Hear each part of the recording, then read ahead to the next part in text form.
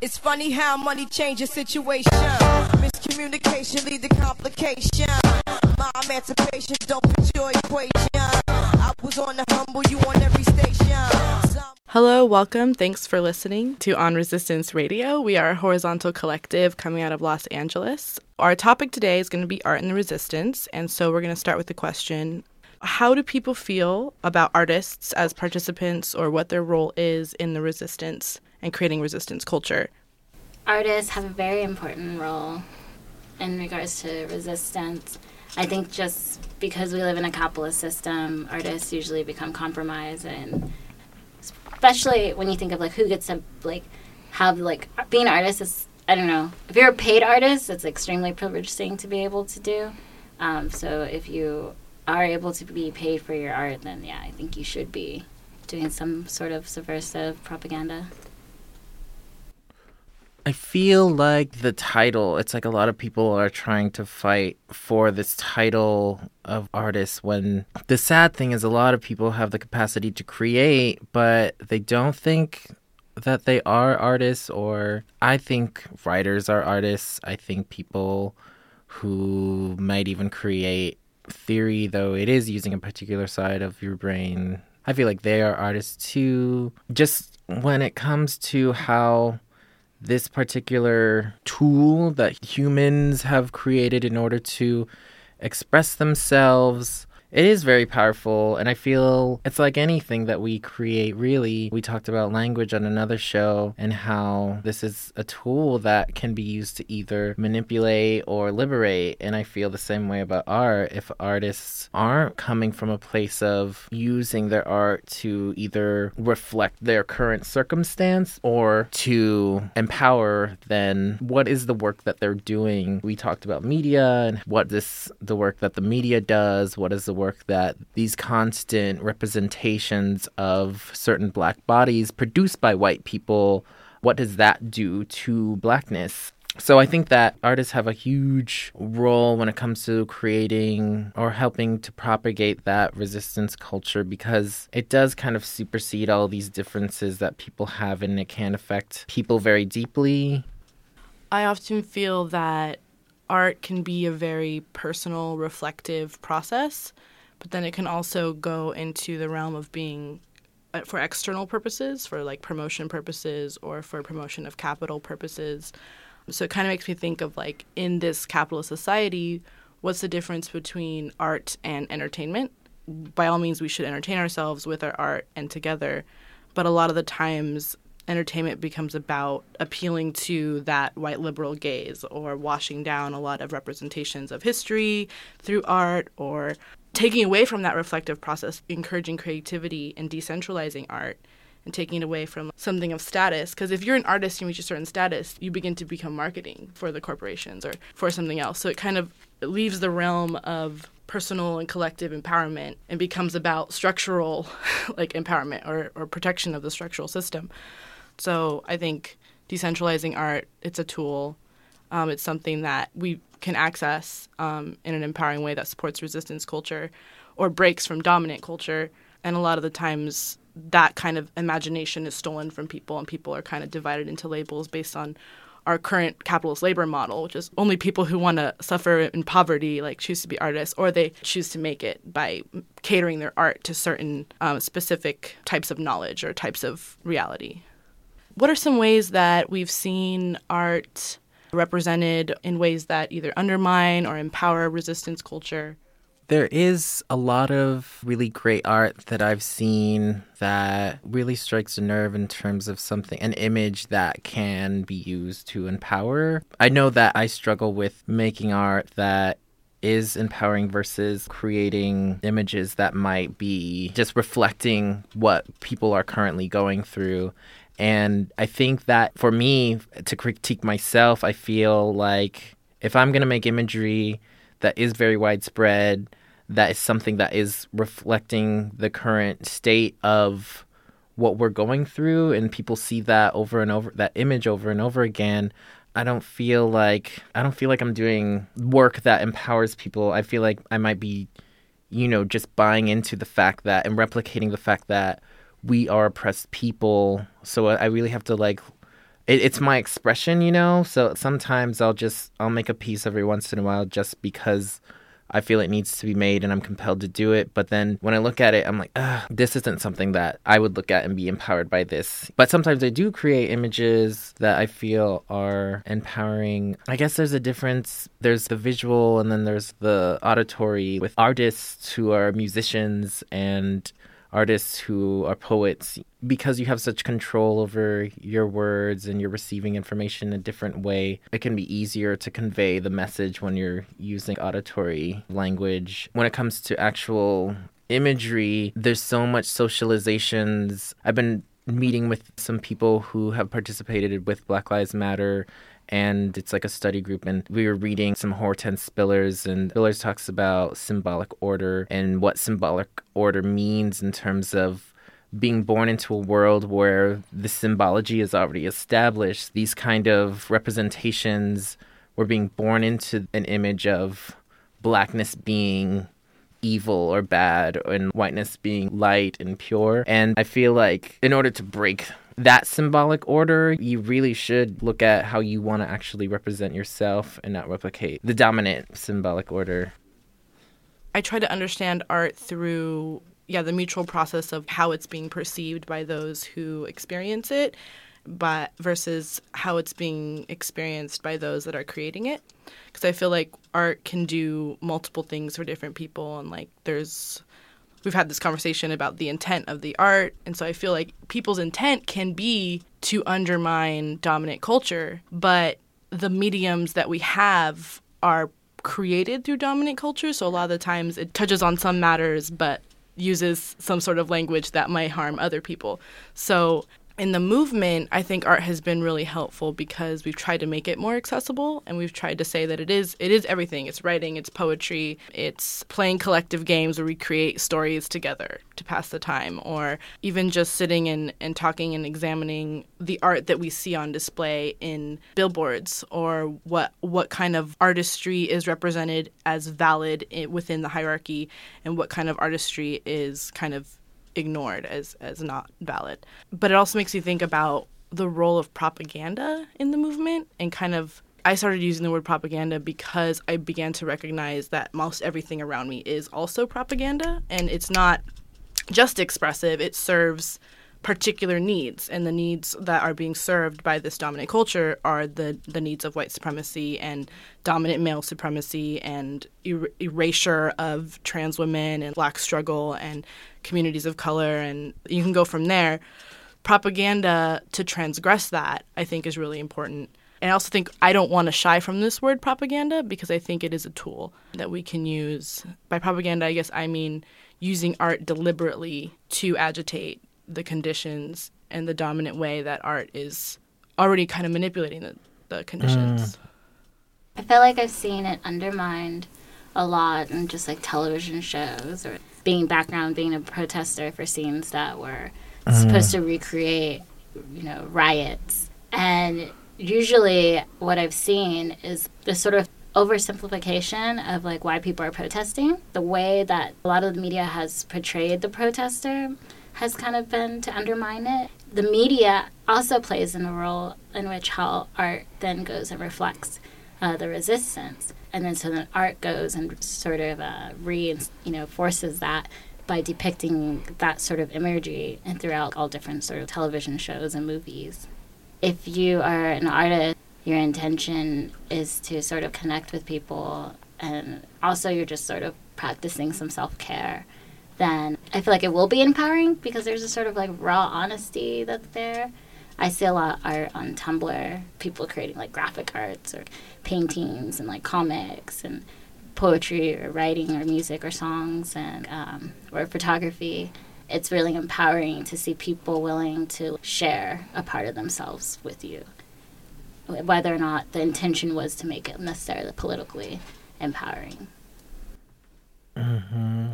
Oh, there's a lot I wanted to respond to with what you were saying. I think about what Tori K. Benbara says, the role of the artist is to make the revolution irresistible.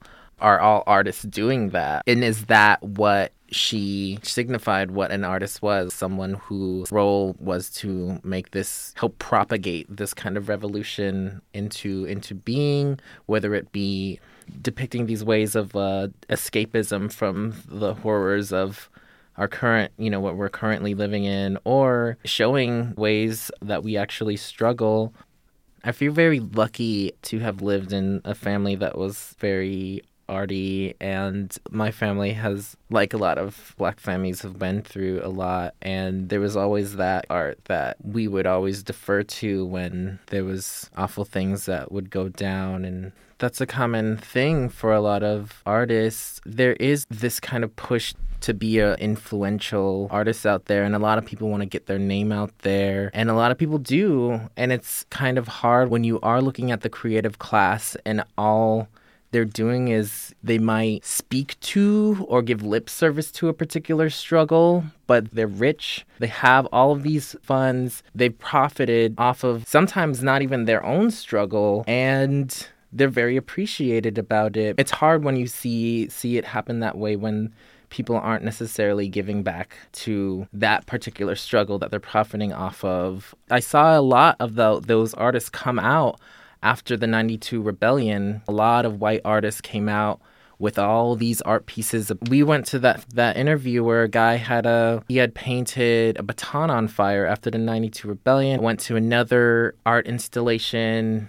I forget her name. She's this popular white feminist who created this art installation where all these people took these jars and they stuffed like trinkets into these jars from like something that meant something to them during the 92 rebellion. Then they all brought them to this space, and like I asked her, I was just like, do you think, what have you like really given back to the community that happened to? What were you there? Were you rebelling with them? And a lot of these artists, they're not, and that's hard to see. But I feel like a lot of, show me a queer, trans person of color that doesn't express themselves in these ways. It's part of their suffering. Part of their suffering is living very, very marginalized, doubting a lot of what they're doing, and that I feel like that does fuel the need to put these ideas and these representations out there.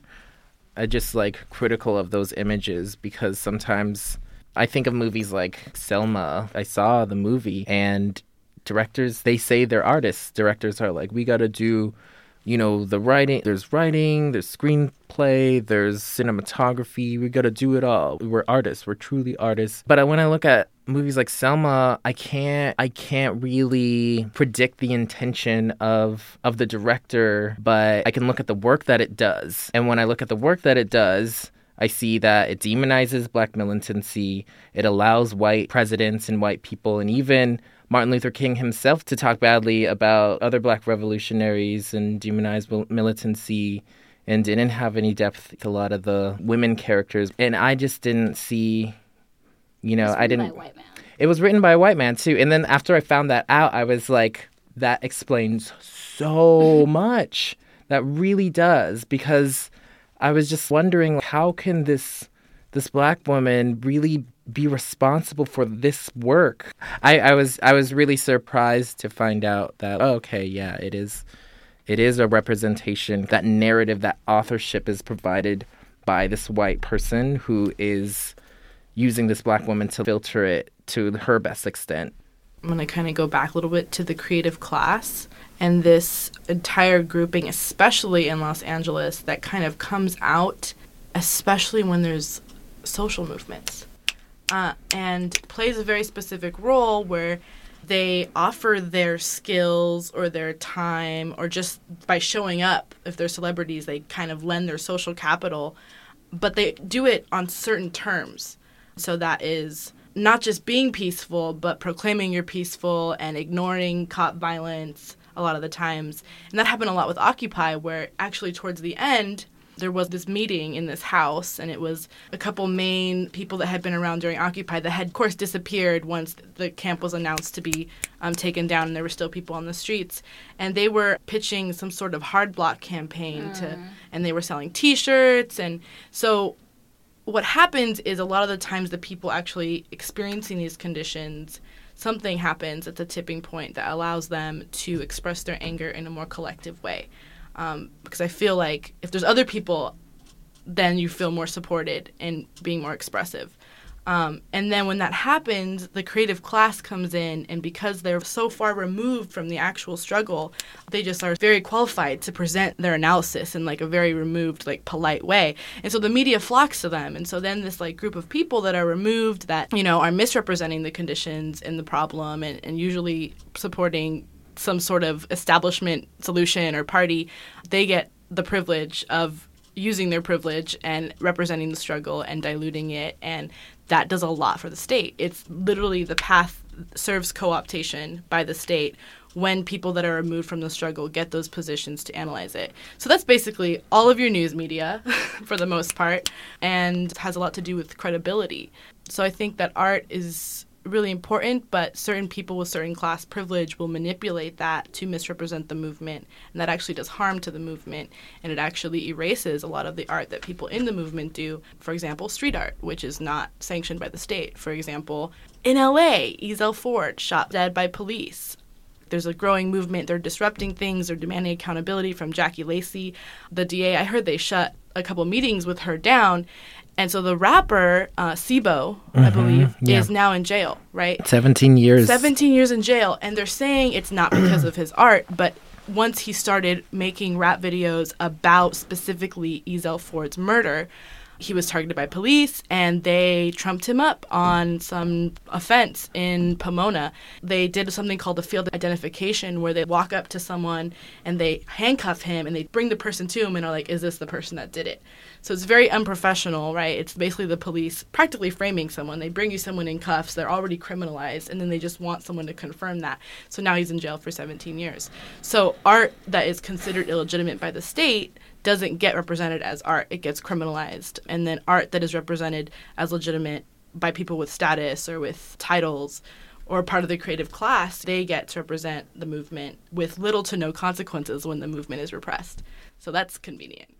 Yeah, I'm really surprised that the Black Lives Matter movement, the Occupy LAPD, which I have a lot of feelings about that, considering I do have a lot of Indigenous comrades who aren't coming simply because of the name, as well as being in the belly of the beast, and there's so much surveillance, and they're just, you know, tracking everyone's everything. But there's a lot of really fantastic art, chalk art that we're seeing on the sidewalks that's just washed away daily. But I'm surprised that their response to the chalk wasn't that of in 2012, was it? Or, yeah, when chalking was pretty much criminalized, especially after people started politicizing their messages. It was criminalized. People started chalking in front of the Central Cities Association to bring awareness about the gentrification that it was pushing throughout LA. And it was basically, people were calling that building out as, you know, this is LA's Wall Street. We should be targeting this as something that is a really awful lobbying group that is providing all of this funding for gentrification. But as soon as we started pointing that out and making our messages political and writing on the street with chalk, we were met with so much repression. It was very much criminalized. And when we would tell people, we would warn people, hey, just to let you know that chalking, sidewalk chalk that you buy from your local store, if you draw on the sidewalk, you're going to get beaten and you're going to get arrested. People looked at us like we were not from this world. They were just like, whoa, that's impossible.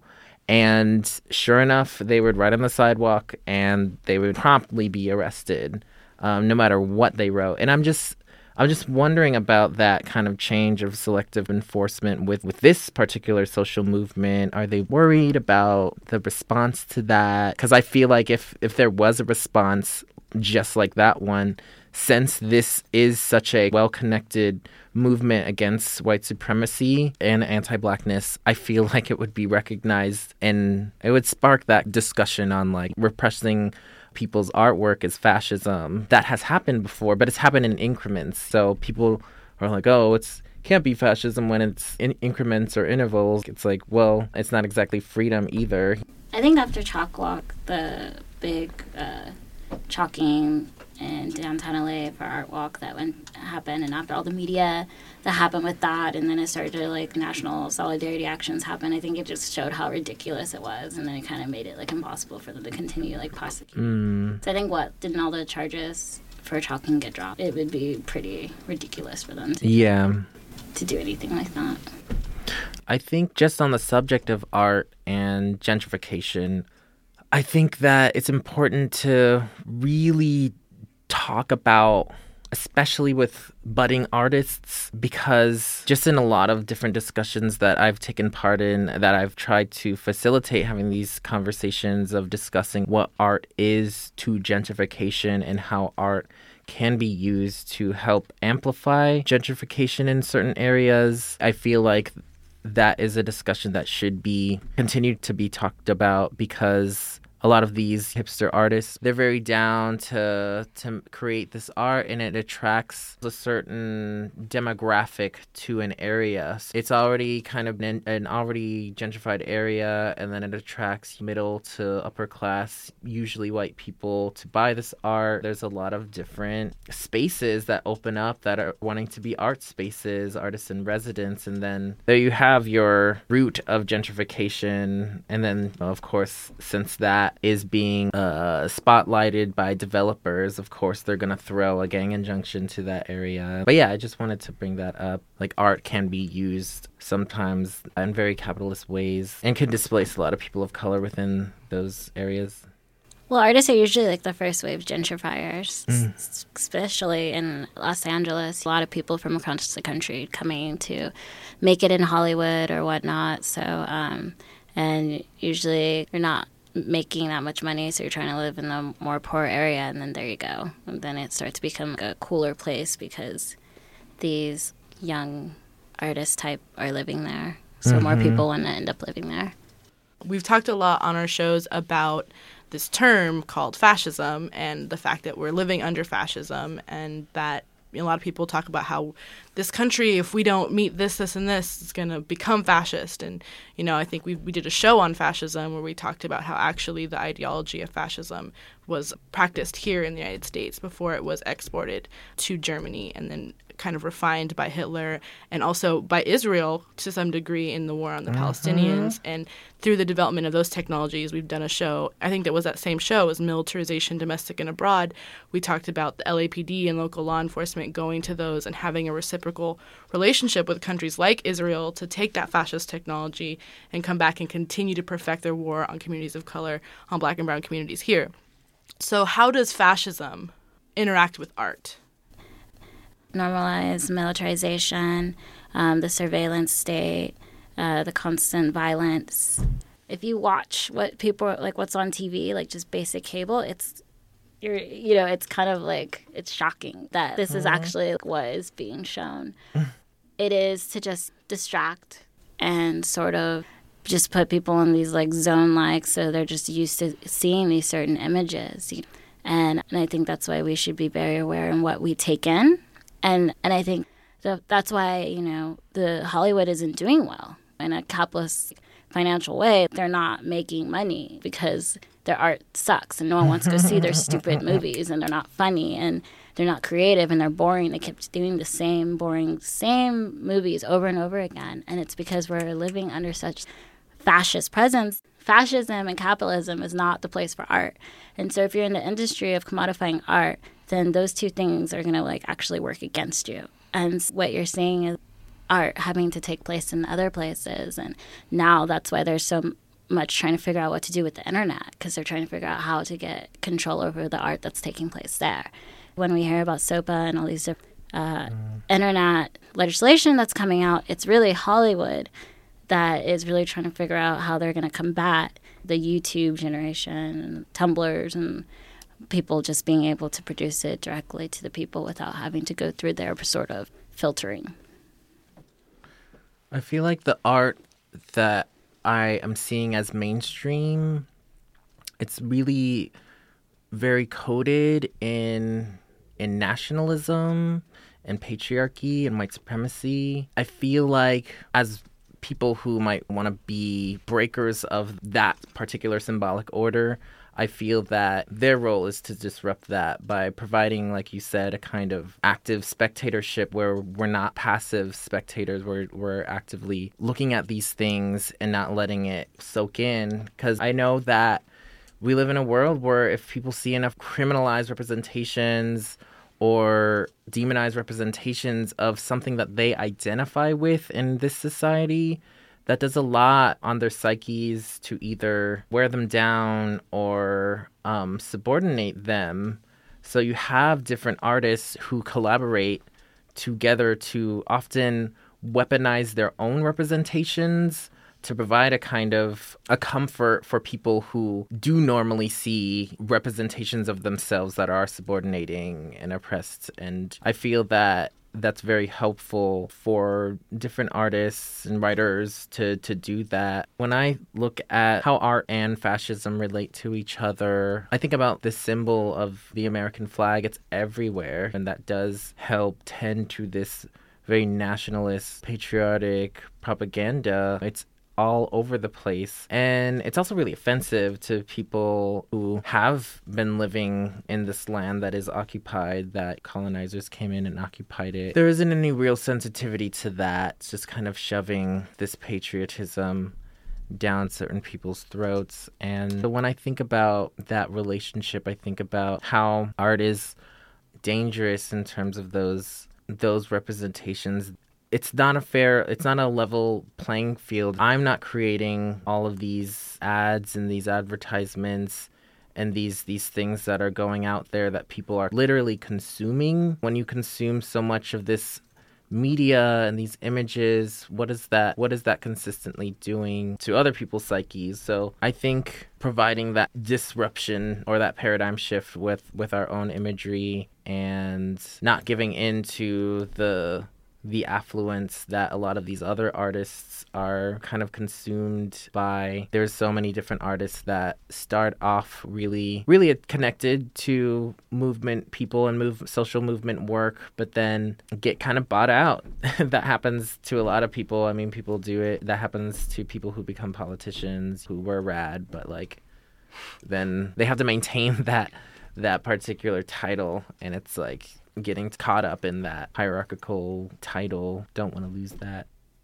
When I think about fascism, what I was taught fascism, I totally believe in reinterpreting fascism to make it relevant to our current times. I think that's what goes into a lot of people ignoring that this is fascism. Or maybe it's not ignoring, maybe it's seeing it, but it being so terrifying and us being so surrounded by the narrative of fascism that we have difficulty naming it, because I think we have to name it also first to know what we're fighting. But if you look at people were saying, cable TV or mainstream popular media, I'm just going to name some shows. House of Cards, Scandal, even things like NCIS, SVU. They all do different work in terms of representation. But in terms of what is acceptable, what goes on in those shows that is acceptable, is United States terrorism. Mm-hmm. Through all those shows, when you talk about patriotism and nationalism, what that leads to is terrorism on Black and brown communities here and overseas. In these shows, we see the normalization of it, we see the justification of it, we're consuming it with our eyes, and someone put their creative labor into that. And maybe that was their art through their creative labor under capitalism, but the narrative it's serving is fascism. And so fascism wants the popular support of the people, whether it's reactionary support. Something happens, and a lot of these media forums, these shows, they're all about creating cultures of fear and dependence on the state. So what I can connect it to is all of the fear and terror surrounding 9/11. And how since then I can really document in my head, I was really young, but a shift in the rhetoric about fear-mongering and demonization and Islamophobia and racism and all this stuff that kind of works together to create the world we have now, where we're not talking maybe so directly about those things, but they're being represented in our media on all sides. And the media, the art that someone participated in that is now just some sort of entertainment manipulated by the fascist state, because if you check out our Hollywood Industrial Complex show, we talk about how different enforcement agencies have liaison offices with Hollywood, and there's a total Hollywood Industrial Complex and military industrial complex.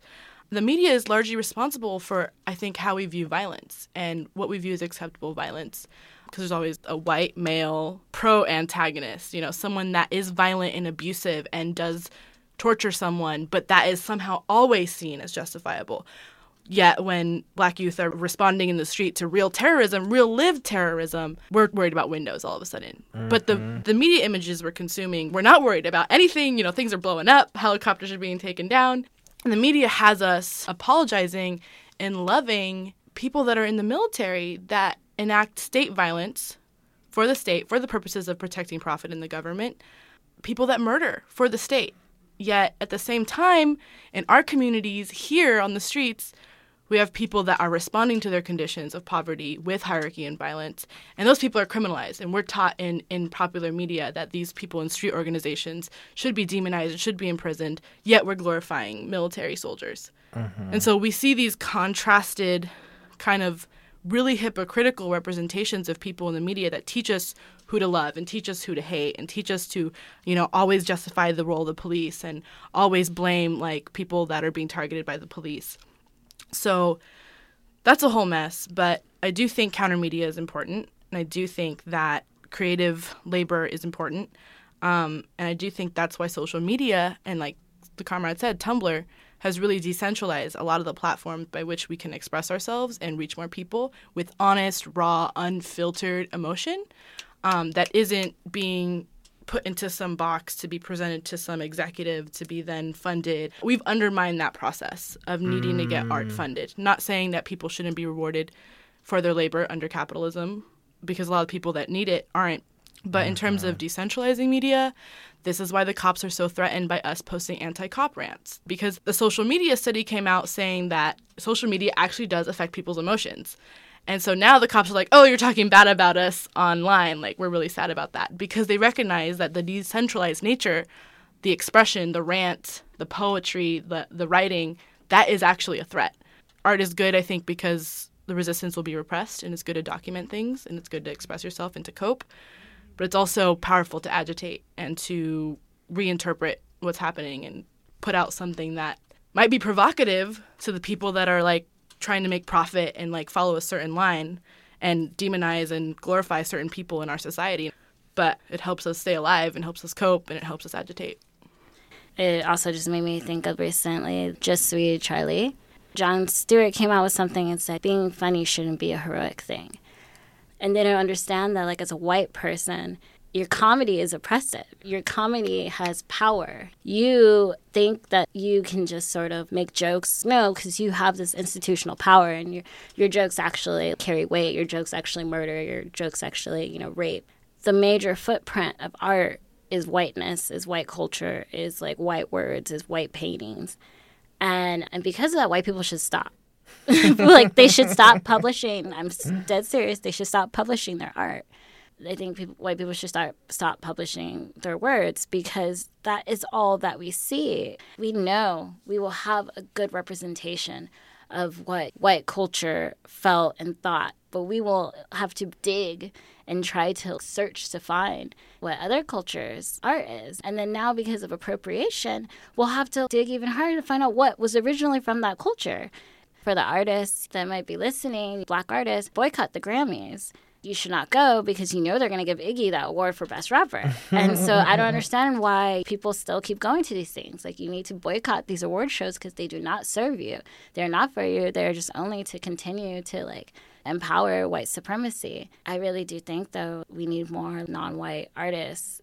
It's really hard to see people struggle being a lot other people making profit off of other people's struggles. It's hard to see that, and a lot of the things that I feel I'm seeing consistently is just that, I would hate it if the things I was putting out or my ideas are just regurgitated by somebody who isn't at all near any of the intersecting identities that I encompass and profiting off of that. But it's already happening. Thank you so much for hanging out with us as we discussed art and the resistance. For the full hour show, check out our SoundCloud, www.soundcloud.com/on-resistance. We have a Tumblr on resistance.radio.tumblr.com. We're on Facebook. We also do some in-person things. And so if you're an impacted person that's involved in the struggle, check out our Facebook, see what we're doing. Thanks. Thank you. Thank you. I guess we should do what Tony K. Bombara says, but go further and decentralize that very role of artists.